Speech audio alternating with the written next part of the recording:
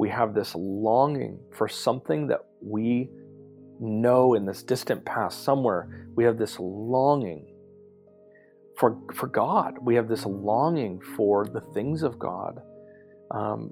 Even the progressive secular world is trying to create, my friend Mark Sayers says, trying to create the kingdom of God without the king. We're trying to create God's world without God. We have this longing for Eden. And while we don't practice Eden, we long for it. We yearn for it. We have forgotten it.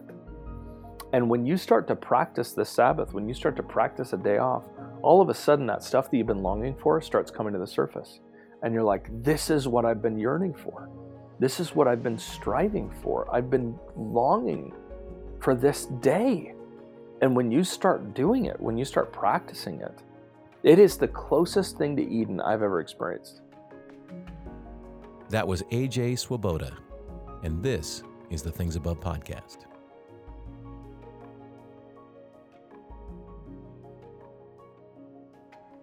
My guest today is A.J. Swoboda. He is the professor of Bible and Theology at Northwest Christian University in Eugene, Oregon. And he also runs a DMin program at Fuller Theological Seminary. He is an award-winning author or editor of 9 books, speaks regularly at conferences, retreats, churches, and seminars. He's married to Quinn, has a son named Elliot. That's the basic bio. But I consider him my friend, and I'm so glad that he was willing to be on the Things Above podcast and this Things Above conversation. So welcome, AJ. Boy, what an honor to be with you today. Thanks for having me. It's great. And I have followed your work for a long time, and there's so much we can talk about.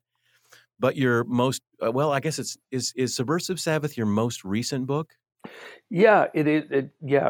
Yes, it is my most recent book, although almost at the same time another book had come out called Redeeming How We Talk, which is on kind of Christian civility and learning how to talk in a world that doesn't know how to. But Subversive Sabbath certainly is It's pretty close to your most recent book. Yeah, there you go. Yep. You are a very prolific writer and a great writer too, but congrats on Subversive Sabbath being named Spiritual Formation Book of the Year by Christianity Today. So I told fantastic. I've mentioned a couple times. I when I found that news out back in January, I told my wife, and she immediately said that it must have been a very light year in Christian publishing. To which I felt that was an apropos comment for my wife, who is very helpful in reminding me I have a very similar wife who reminds me of those things. So a prophet's without honor in his own country, right? Same with a husband in his, and it's good for us, right? It's good to have that. There you go. But seriously, congratulations. That is wonderful. And I believe the book is fully deserving of that and glad for that. So, one thing I don't know as we just are getting started, you go by AJ, and I don't know what it stands for. Can I take a guess? Yeah, what please. AJ stands? I think it stands for Aloysius Juniper. Am I close? Really close. It's a slight variation on that. It's Aaron Jason, but very close. Yeah, very close. The spelling was off a little bit, but you were I've been working on that one for a couple of weeks. Aloysius Juniper. I like it. Juniper, yeah. And I'm going to call you that just because I can. It feels right. It just feels right. Yeah, that's right. Well, this is a great book on the Sabbath. We're going to talk about the Sabbath, which is a very important, it's in the Big Ten, right? It's a commandment. So we need to learn all we can about it. And this book was, I think, the best book I've read on it. And wow. I learned so much. But let's start with it. There's an opening story, or nearly the beginning of the story, about your grandma and grandpa winning the lottery, like 4.6 million. First of all, did that really happen? I'm guessing it did because you wrote about it. But tell the listeners about that story and what you learned from it. Yeah, that's like the opening story in the book. When I was a kid, my grandparents, but kind of miraculous. I was just out of the blue, won the lottery. They won the Oregon State Lottery. They were on their way to come visit my mom and I, and they won $4.3 million. It was a shock, obviously, to the family and everything. But the part of that story that I kind of lean into is that it really was, the outcome was very difficult. It led to bitterness, anger, eventually divorce. I mean, it was a very hard part of our family story, and in a lot of ways, I wish we had never won the lottery. But I tell that story as a way to introduce the Sabbath, because the story of the Sabbath in the Bible is that the Sabbath day, the day of rest, is a gift from God, and it is this invitation from God one day a week to stop and cease and enjoy God's presence. And the story of humanity is that more often than not, we just don't know how to handle big gifts, and big gifts really, we don't have the character to handle them. Just as my grandparents didn't know how to handle $4.3 million, we don't know how to handle this incredible, generous gift that God gave to us on the first day that we were created as human beings, which was we were made on day 6, and day 7, the day of rest, was their first day of existence. I mean, the very fact that humanity began with rest. We don't know how to handle this gift. It's too big for us, and usually it just descends into argument and bitterness around legalism and how-tos and whatnot. When in reality, it's just the biggest gift in the world.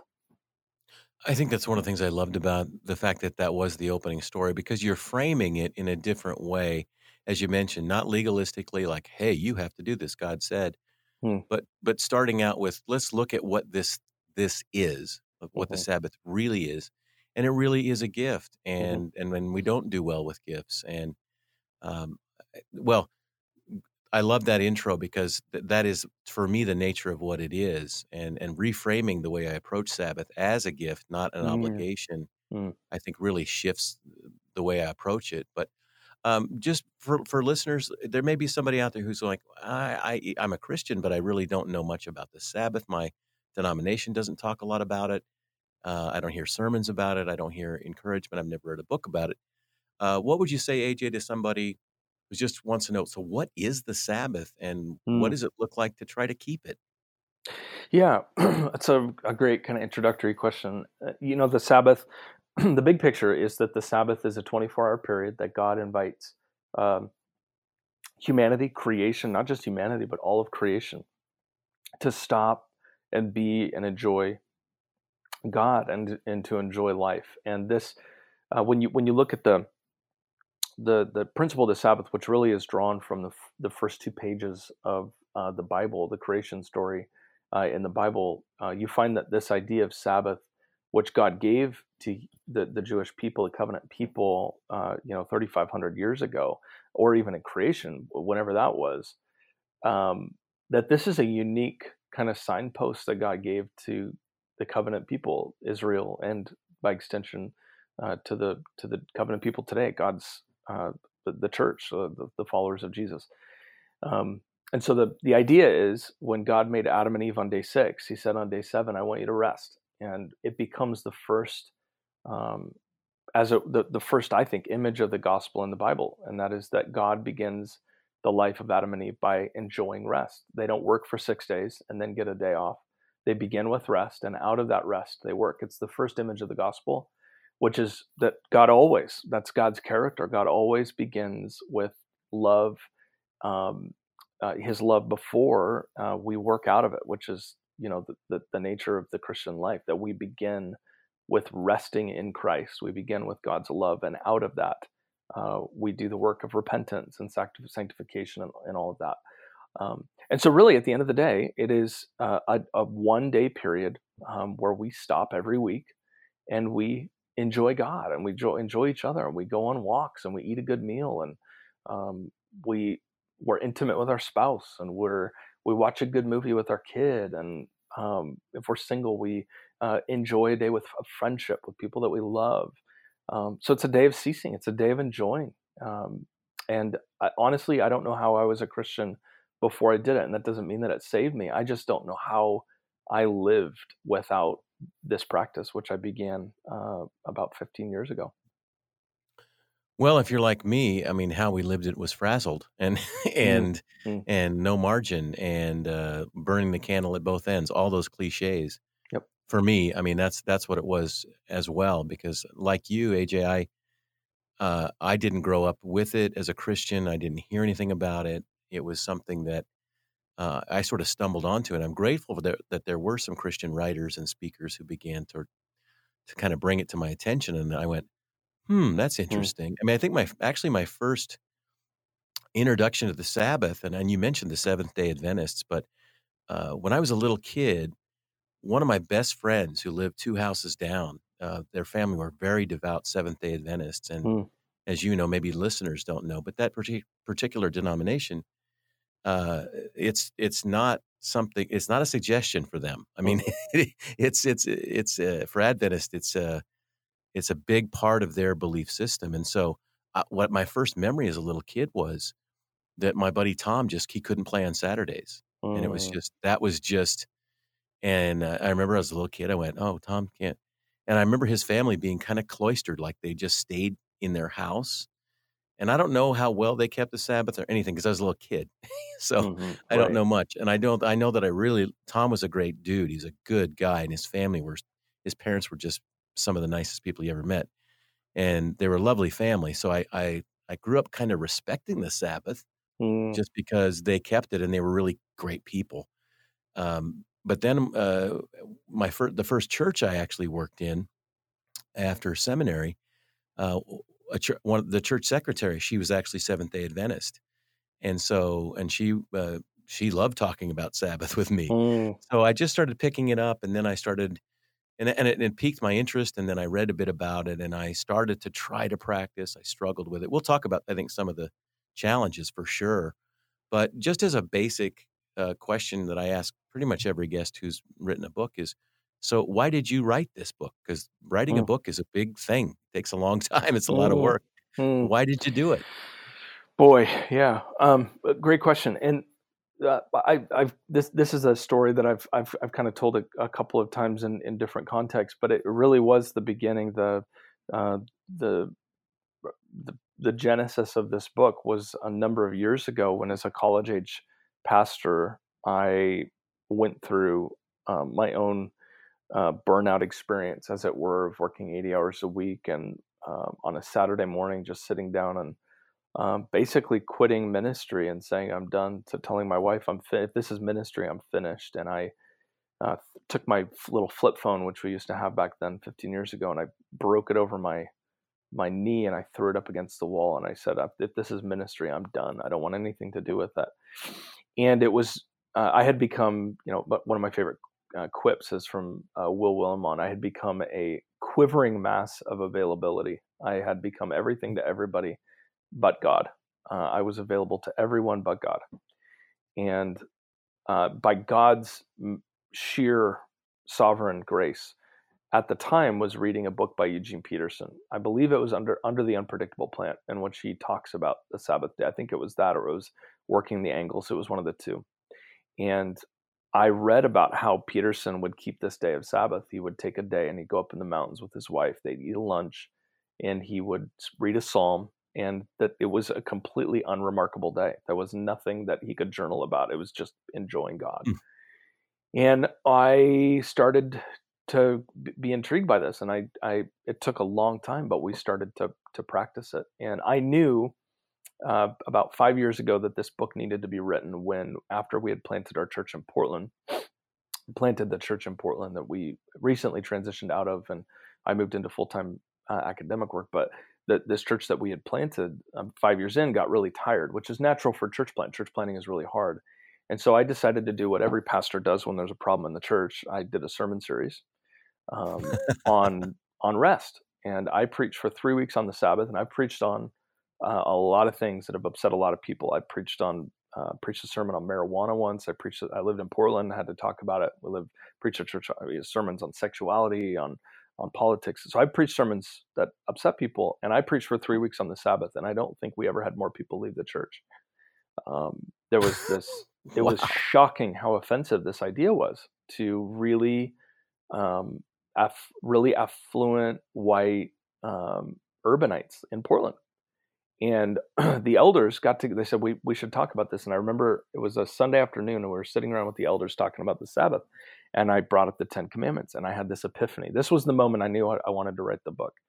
I had this epiphany that if you take the 10 Commandments, right, and as a pastor, if I was to break 9 of these commandments, if I if I started stealing money from the church, I'd probably lose my job. If I committed adultery, I'd probably lose my job. If I murdered somebody, I would definitely lose my job. And it dawned on me, this is one of the darkest epiphanies I've ever had, that if I don't take a day of rest as a pastor, I'll probably get a raise. And it dawned on me for the very first time that this has become the one commandment that the American church actually celebrates breaking. And that was the impetus, that moment. It was the culmination of my own burnout experience and that experience of seeing that with the 10 Commandments and preaching in our church.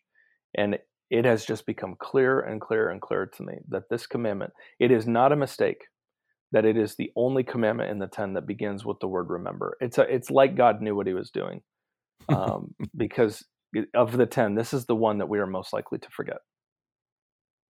Yeah, and I love the phrase you use in the book, which is Sabbath amnesia, which is that's what happens, is that it's a great way of putting it, because amnesia is like you can't really remember that is there. And then as I think about Sabbath keeping, I think if you ask most people who have maybe tried to memorize the 10 Commandments, which I did a long time ago, but I think if you say, hey, can you name the 10 Commandments? And people are like, yeah, there's a bunch of do nots, thou shalt nots, and that sort of thing. Yeah. But it's like, even if you know that remember the Sabbath and keep it holy is in that list, we do forget. And and I think, and if I can add to that, and the almost immediate pushback among at least the circles that I run in, the kind of evangelical, charismatic, Pentecostal world that I run in, is, well, the Sabbath is just part of the law, which we're freed from. Well, that in many respects, I understand the point that one makes, but even if you make that argument, the Sabbath in Genesis 1 and 2 comes way before the law was ever given. It's literally built into creation. And if we don't do it, creation begins to die. An atheist needs a day of rest as much as a Christian does. We were created to need to breathe in the same way we were created to need a day of rest. Yeah, and when you put it that way, that shifts it, doesn't it? Because I think I guess I have to keep it because it's in the Big Ten. Like, as I said, it's in the 10 Commandments. But as you're saying, I mean, it's right there in the Genesis story that not only do the humans rest, but God rests. So it's built into the fabric of the nature of the human person. And I think about, the comparison for me, AJ, is that I know that I need a certain number of hours of sleep. And just about every study that's ever been done, and there's tons, because we're kind of obsessed with our health here in America, but is, how much sleep should I get? And there's all these theories. Well, it's somewhere between 7 and 8.5 or something like that, maybe as much as 9. But we know that if we don't get it, our bodies will suffer. Mm-hmm. I mean, right, as you're saying, that's like woven into the fabric of creation. In the same sense, I think what you're saying, and this is a question ultimately, what you're saying is that woven into the fabric of the human body and the nature of how the human person works, we also have to have this one day set apart where what we might call as work, which would be, I think, getting ahead, doing things that advance something, right? That we're called to do that. Is that what you're saying? I mean, that is the unavoidable reality of the nature of our bodies and our souls. Yeah, it is telling to me that we never say that people work like the Messiah.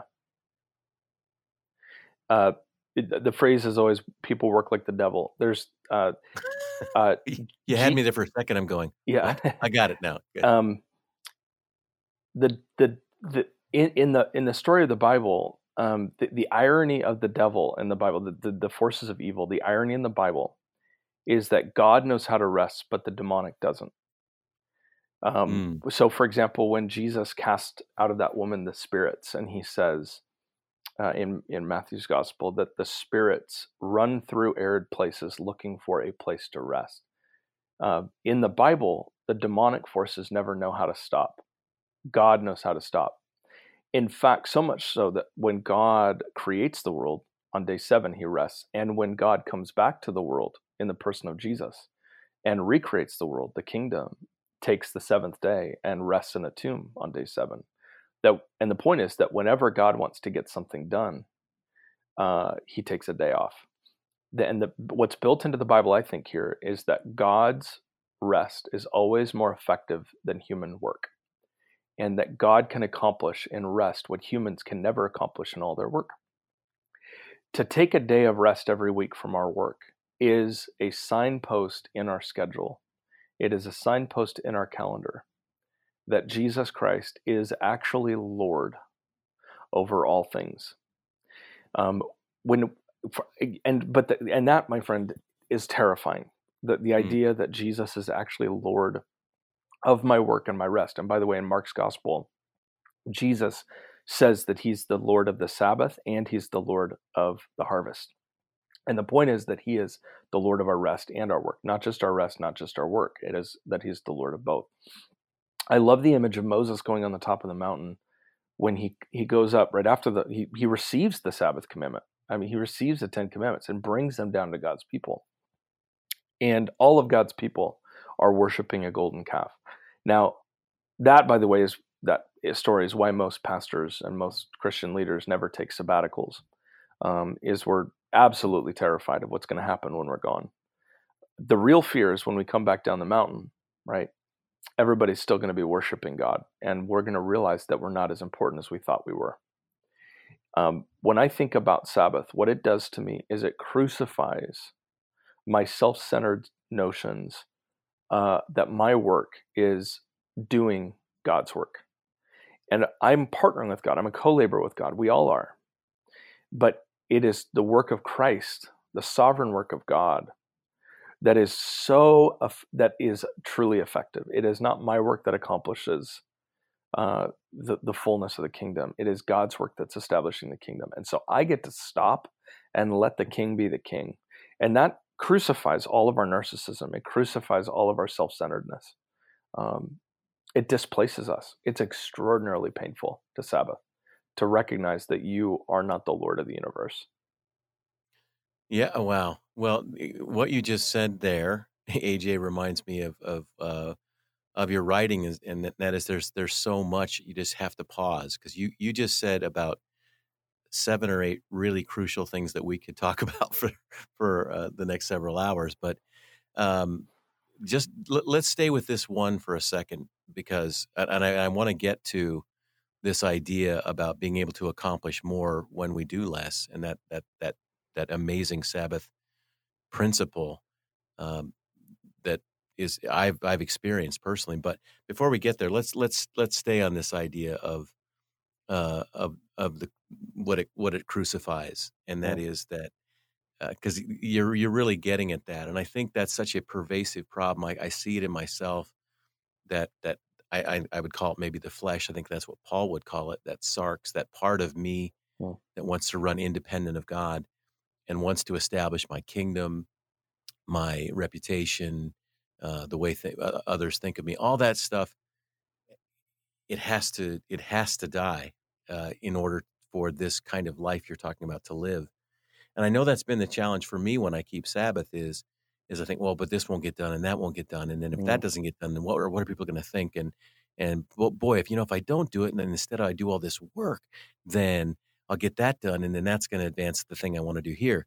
And so all of those voices, I mean, you're just naming that thing that I have wrestled with when I set aside that day or that time, because what is it inside of us that thinks I need to be accomplishing, I need to be at the center, I need to do more.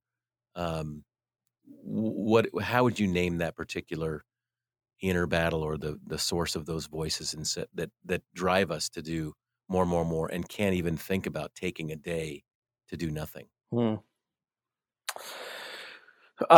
it's what I name it. I think I'd name it the ultimate temptation of the serpent, which was the words to the woman in the garden, and ultimately the temptation to the man in the garden, which was, you have an incredible garden that you can eat from anything except one tree. You have a relationship with this man. You have an idyllic, Edenic environment. You can have it and enjoy it all.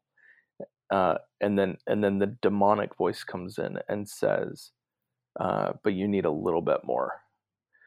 There's a tree in the middle that you should try out. It is the dissatisfaction of human beings to enjoy everything God has given with the boundaries God has established, and to say, I want just a little bit more. Ultimately, when we turn our iPhones off, it's not a mistake to me that when you turn your iPhone off, the people that created the iPhone made it so that when you turn it off, it flashes an image of an apple with a bite taken out of it. Right. I mean, in the sense that it's like they're saying we're back in the Garden of Eden, and we've been eating from the wrong tree this whole time, the tree of knowledge of good and evil. That we have not been content with the simple, beautiful life that we have of living with God. We want just a little bit more. We want more, and that is the ultimate temptation that humanity faces every day. Do I live in contentment with what God has given to me, the life God has given, the simple life God has given to me, or do I need more? And to say the Sabbath, I don't need the Sabbath, is to get a whole nother day to get more. And to take a Sabbath is to say, okay, God, I will enjoy 6 days this week and work 6 days this week. And then I'm going to take one day and I'm going to give it to you and I'm going to live with you for a day. To live a life without Sabbath is to be taken back to Eden and hear the voice of the devil all over again say, nah, you need one more tree. Mm-hmm. So it's the core temptation. Absolutely. Because that's sort of the paradigmatic temptation that we can apply in so many different ways, but it definitely touches on this one. Because as I was describing it, that is what it is that I have everything that I need, but there's that thing that I want to be in control. I want to make this happen. Okay, so you said it earlier, but I just want to be sure that we have made the case quite strongly. It's easy to make, but you write this. It's on page 5 of the book. But you write, the result of our Sabbath amnesia is that we have become perhaps the most emotionally exhausted, psychologically overworked, spiritually malnourished people in history. Wow, that's a big, bold statement, but I don't disagree at all. And so connect that with Sabbath amnesia or the failure to keep the Sabbath. Why is it that has created people who are exhausted, overworked, and malnourished? Yeah, well, just as a while you bring that up, I should, and then I'll talk about the amnesia part. I spent the last 10 years living in Portland. I moved 2 hours south to Eugene, Oregon, where the University of Oregon is, just a few months ago. But when I was in Portland, one of the hallmarks of Portland is that it's one of the most progressive, secular, kind of justice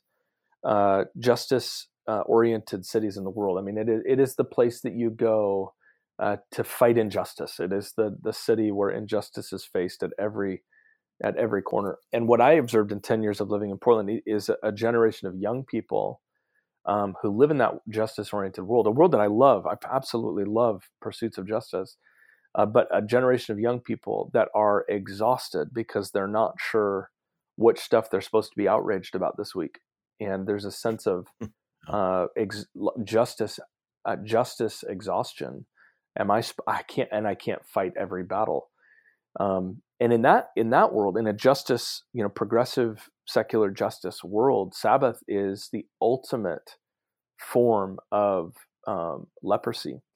I mean, whenever a Christian says that they pray after a shooting, they're crucified on Twitter for prayer. And that is because to rest, to pray, to stop is seen as the sign that you are not changing the world. Whereas in the Christian perspective, to stop and pray and be with God is the ultimate way of changing the world, because I'm being changed before the living God as a way to be different in this world. That doesn't mean that we're lazy. The Sabbath amnesia thing, and I should say, sorry, I have a really dark theory around our obsession as a culture right now with the genre of apocalyptic, like so with zombies and apocalyptic zombie movies. I think Okay. ultimately our subconsciouses, we don't even know how to articulate, but I think on our subconscious level, we are craving and yearning and dreaming of a world where the system breaks apart and ends so that we can finally step off this train that's killing us all. I think we're craving it. We yearn for it. That is dark. It's super dark, but I think we actually yearn for tragedy because it gives us an opportunity to stop. And I'm 38 years old. In my 38 years of life, I remember one day that resembles anything close to our society at Sabbath.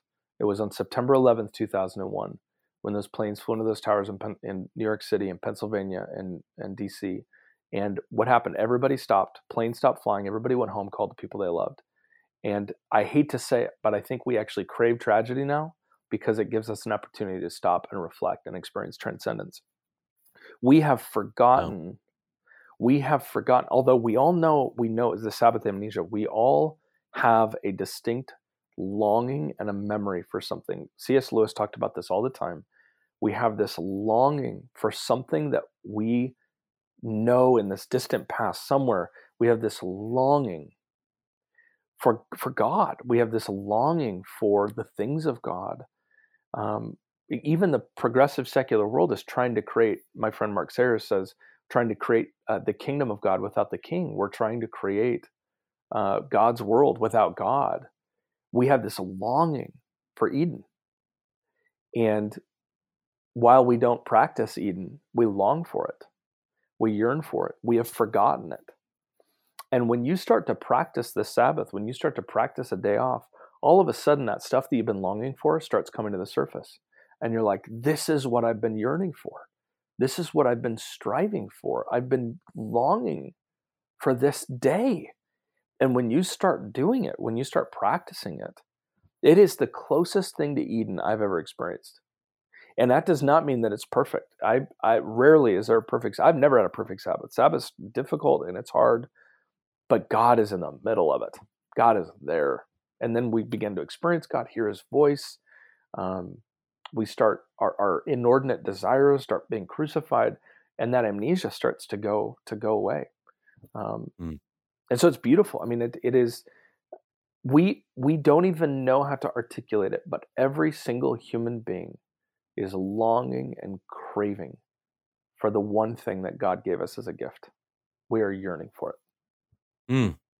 So just as our bodies and souls are wired for it, there is actually also woven into us the longing for it. Yes, I absolutely. mean, not only is it right for us, it's like Exactly. that we long for it. So God really he's got us cornered based on what you're saying. First of all, he's like, okay, this is the one commandment I'm going to say, remember. Yes. And then I'm going to build it into your bodies. I'm going to build it Mm. into your souls. And I'm going to put this indelible desire for it. And Exactly. yet here we are still struggling to keep it. Let me just, before I get into that, to practices, because I'm sure a lot of the listeners are thinking, okay, but how do I do it? And we're going to get there. But I just want to touch on, because I think it's where I really lit up, because in my work and writing, I think a lot about our God images, our God narratives, who God is, and sort of that's kind of what God has put me on this earth to talk about or help with people to do, is to help kind of correct toxic God narratives and to reveal the God that Jesus reveals to us. But what you say on page 9 about what the Sabbath teaches us about the character of God, I think is crucial. So let me just read just a couple sentences that are so good. But you say the biblical creation account essentially served as a theological rebuttal of all the other gods, in quotes, who never allowed anybody to rest in a restless world.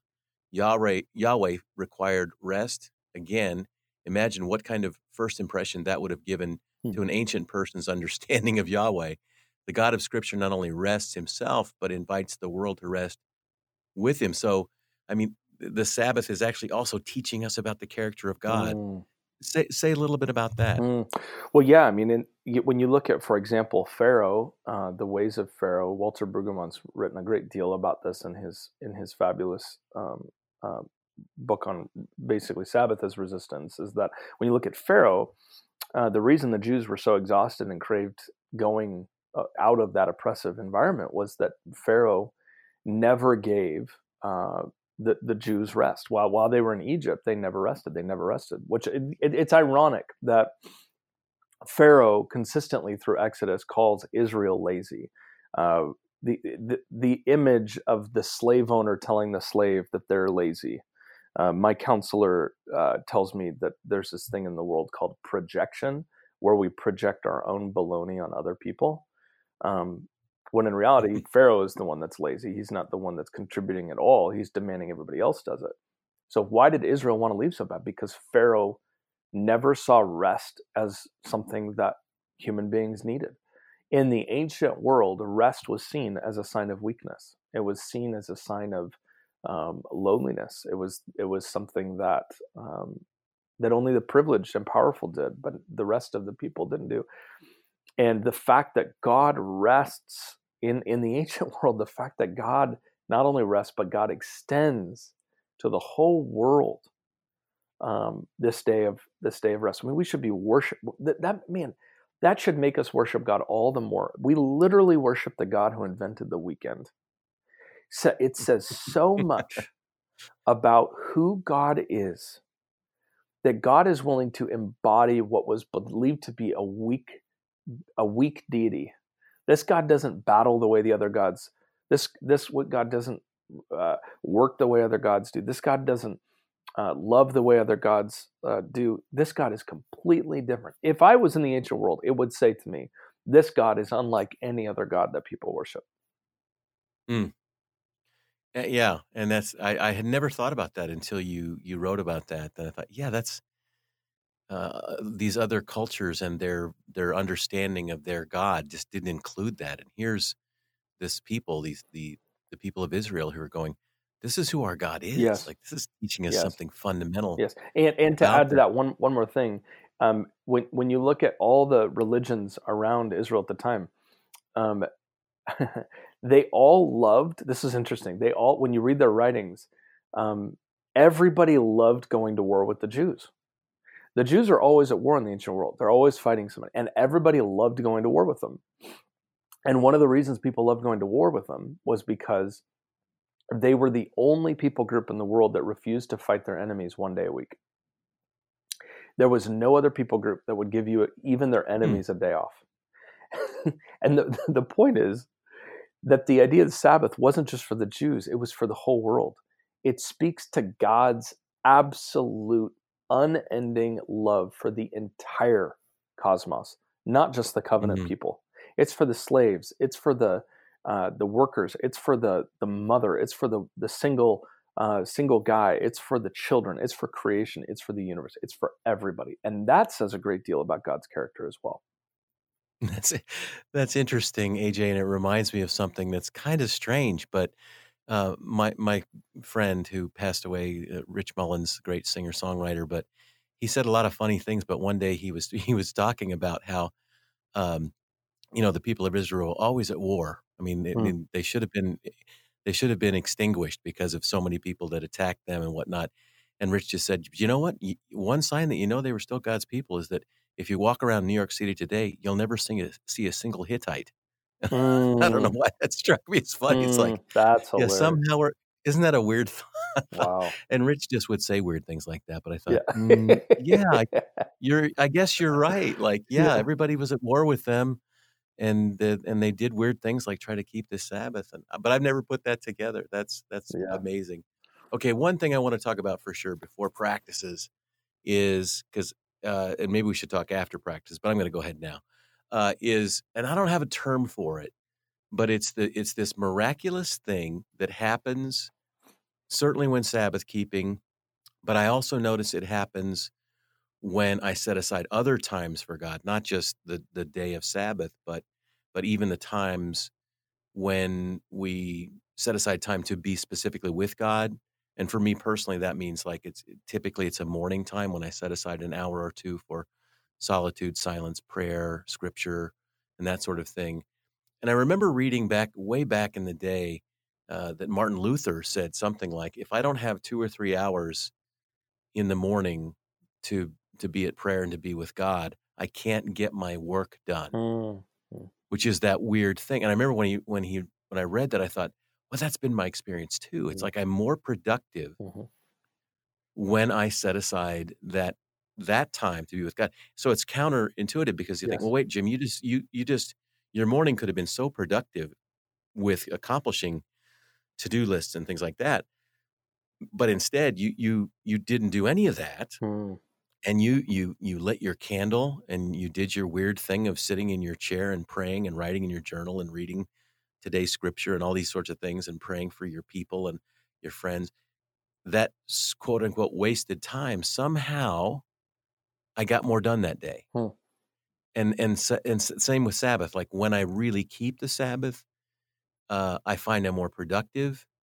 And that's a weird thing. It's like how did that menorah burn for, what was it, 8 days? You know, when it had, and I sort of, I don't know, maybe you have a term, AJ, for what this phenomenon of the oil that should burn one day burns 8, and then the fact that when I set aside time with God, I get more done in a weird way. Not that it's a goal to get more done, Right. but what is that thing? Yeah, well, the interesting thing, this is one of those weird areas where science is actually really, really backing up the Bible. It actually turns out that the more we work, the less productive we are. So there's a threshold beyond which, when we work too much, our productivity actually begins to go down. Which is why in France now, it is illegal for employers to email their employees after 5 o'clock under penalty of potentially jail time. Because Really? because they've of course, Europeans have always been known to work less than just about anybody else, but the Europeans have figured out that productivity diminishes after a certain point, and the same is true, I think, in the spiritual life. The daily office, when I woke up this morning and spent 2 hours with the Lord in silence and contemplation and reading the scripture and prayer, pleading before God, that mini Sabbath to begin the day is a rhythm that, honestly, I don't know how. Yeah, I don't know how I could do my work. I don't know how I could have this conversation with you without doing it outside the context of doing it out of rest, right? Doing it out of a place of rest. Most of the time when I work and I don't begin with silence and solitude with God, I operate more out of compulsivity and impulsivity rather than out of a place of peace where I'm working out of the rest of God. There's a difference between working out of rest and resting out of work.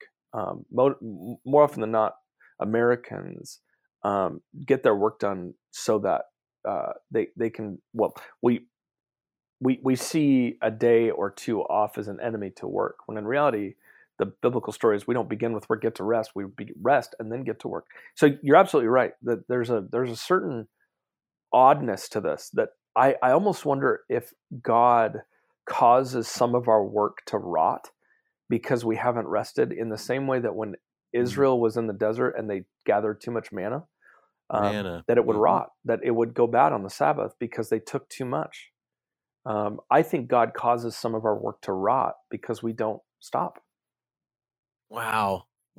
I totally resonate with that. And again, it's what I love about you, AJ. You're weird in a really cool way, and that's what I love about scholars like you. Your mind goes places.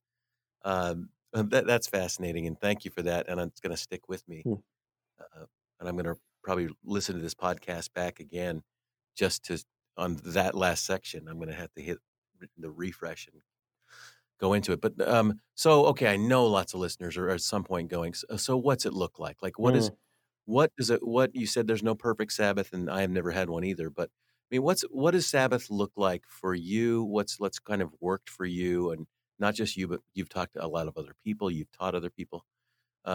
Walk a listener through a little bit of what a day might be like, how you prepare for it, what you do on it, how you maybe exit it, that sort of thing. Yeah, good question. Well, to be honest with you, this is one that has taken 15 years to develop, and it takes time for everybody to develop. It's not easy to do. That it takes a lot of preparation, a lot of work. I mean, a lot of intentionality. It's shocking how much work rest takes to prepare for it. I've never met anybody that accidentally keeps a Sabbath. You have to be very thoughtful about it, very intentional. And so what we do is it's very simple. There are a couple simple, but it's very complex. There are a couple things that we do that are really life-giving to our family. And the first thing is when I come home, we Sabbath on right now we Sabbath on Wednesdays, and obviously that brings up a whole nother conversation. Do we have to rest on a certain day of the week? Does it have to be a Saturday? Does it have to be Sunday? That actually would be where I would differ with my Seventh Adventist friends who would say that it has to be a Saturday. Right. I believe Paul frees us from that in two particular texts in the New Testament where Paul says, one person says this day is holy, another person says this day is holy. But what I say to you is, whatever you do, do it unto the Lord. And I think his point is that it is not about a certain day of the week. It is a 24-hour period in the week. And I think Paul is freeing us from that. And so for me, it's a Wednesday. And what I do on Tuesday, I come home and we turn our phones off. That's the first thing we do. And then we light some Sabbath candles. It's an old Jewish tradition where you would light these candles and sing a song. We sing a song called the Shabbat Shalom. And it's just simple. You sing Shabbat Shalom and then name each person in the family. It's super nerdy and beautiful, but what it does is it ushers into our hearts the notion that we are now entering God's presence and God's peace. So we all go to bed. We wake up in the morning. My son and I and my wife make the biggest batch of pancakes you've ever had. We just go pancakes every Sabbath. If you ask my 7-year-old what the Sabbath is, he would just say pancakes. It's all pancakes. And the reason we do the pancakes is that there's an old Jewish tradition that on the morning of the Sabbath, the fathers were to get up before the kids and were to get each kid a spoon of honey so that the children would never forget the sweetness of God's rest. And the goal is that we would never forget this again, that we would never forget God's rest. And it's kind of Pavlovian, right? We're teaching our kids to love the Sabbath through maple syrup, but I'm okay with that. I'm at peace with that. I'm down with it. Yeah. Usually on the Sabbath after breakfast, nobody does dishes, nobody makes their bed, and that's important. Just to be mindful. This is not a day of accomplishing. Usually, my son gets to watch a movie. My wife and I take a good nap. We'll go for a walk. We'll eat out. We'll enjoy some good food. I appreciate Matthew Sleeth's kind of thing on the Sabbath. If you eat out on the Sabbath, make sure you tip extra so that your Sabbath is blessing somebody else. We don't want to be the Shabbat Goyim, which were the Gentile slaves that served the Jews, that so angered God that the Jews would hire Gentiles to do the work on the Sabbath, because the Sabbath is for everybody. It's not just for us. And we enjoy, we rest, we enjoy, we spend time with each other, we laugh, we watch a good movie, we accomplish almost nothing. And usually by the time the Sabbath is done, about 6 or 7, I'm super sad because I don't want to open my email file. I don't want to know what there is to do. And I'll say it again, it's the closest thing to the Garden of Eden we've ever done. And I would commend it to everybody because God is craving intimacy with his people. And he's taken a whole day to do it. And I can't imagine our unwillingness to enter into that. That's awesome. And some listeners may have noted that your Sabbath actually starts on the evening of the night before, which was the Jewish way of understanding night and day, or the days begin in the evening, because that's typically, we think, the day starts in the morning. Correct. But it's really sunset exactly. is the beginning of that day, marking that day. And that's lovely. Well, thanks for walking through that basic. And I hope listeners are going, I want to do that, because that's not hard. That's one of the things that I did in the Good and Beautiful God. The opening exercise is sleep. And that turned out to be genius on my part, because I wasn't that smart when but then readers would go, I was really intimidated by that book, but then the opening exercise was sleep, and I thought, I can do that. So because and the second sort of smart thing about that, again, unintentional on my part, I'm not smart enough to know it, but was that sleep is an exercise Mm, of grace. Like you can't yes. impress God with that. Yes. Whereas if I'd started out with, how about fasting or read 10 chapters of the Bible, people could turn that into legalism, but sleep pretty hard. Yes. So, uh, same thing with Sabbath. But AJ, that's a beautiful description, and thank you for sharing. I mean, sometimes people don't want to do the personal side of what it looks like. You mentioned Eugene Peterson earlier, but I remember way back in the day, one of my first connections with Eugene was when we wanted to know like some of his personal practices. He was like, "Well, I'm not going to tell you what I do because I don't want you to imitate me." And I saw the wisdom in what he was doing, but there was another part of me that went, well, I need to imitate someone, and Paul said, imitate me. So, Mm, mm, I sometimes like when people say, here's what I do. You don't have to do it exactly like I do, but I learned from other people's examples. yeah. And so just hearing you talk, I went, oh, I'd like to try that one. Oh, yeah, pancakes Yep. are good or whatever. But yeah, but just as a fun thing as we're closing, you don't have a website up and running, but and maybe by the time this airs, you will, but you definitely do you tweet, and I love your uh, I follow you, and so I want you to just I want to read one of your tweets, and I thought this would be a great way to close. This is one of my favorite tweets of yours. You wrote, "I'm a Pentecostal. Let me explain. That's like being a Christian animal style." Sorry. That's an insider because you got to know the In-N-Out Yeah, burger, right? exactly. Thank you. Yeah. To know what that Yeah. is. How did you come up with that one? I think I was at an In-N-Out, and I don't really know. I really don't know. That's a great question. I have no clue. I don't know. For listeners that don't know, the In-N-Out burger, when you order, it's kind of an insider thing, Yeah. actually, right? Because not on the menu, but if you say, I want an animal style, that You want means it? it's like with extra Yes. sauce It's just extra sauce. That's all it is. Yeah. so you're a Pentecostal, which means a Christian with extra sauce. I like that. Well, AJ, this was a great conversation. I recommend the book highly. Please, listeners, do go out and get this book. And Subversive Sabbath, AJ Swoboda, not Aloysius Juniper, but it doesn't It matter. Just doesn't. type in AJ Yeah. on Amazon, and There you you'll go. find it. And I want you back because I want to talk about A Glorious Start. Oh That's man. another one of your Please. books that really touched me. So let's do that. But AJ, thank you for being on the Things Above podcast and having this Yeah. conversation. Thank you, and thanks for the work that you do to help us all grow and be formed in Jesus. We're very grateful for you, Jim. Amen. Amen. Thanks, AJ. All right. Blessings. I hope you enjoyed this conversation with AJ Swoboda. I know I sure did. And I hope you'll join me next week for episode 57. Until then, you can find me on Twitter and Facebook at James Bryan Smith, and you can learn more about this podcast at apprenticeinstitute.org. If you enjoyed this episode, please share it with a friend, and you can also subscribe, which means you're going to get them automatically each week. My hope, as always, is that one day if you're asked, what's on your mind? Your answer will be things above.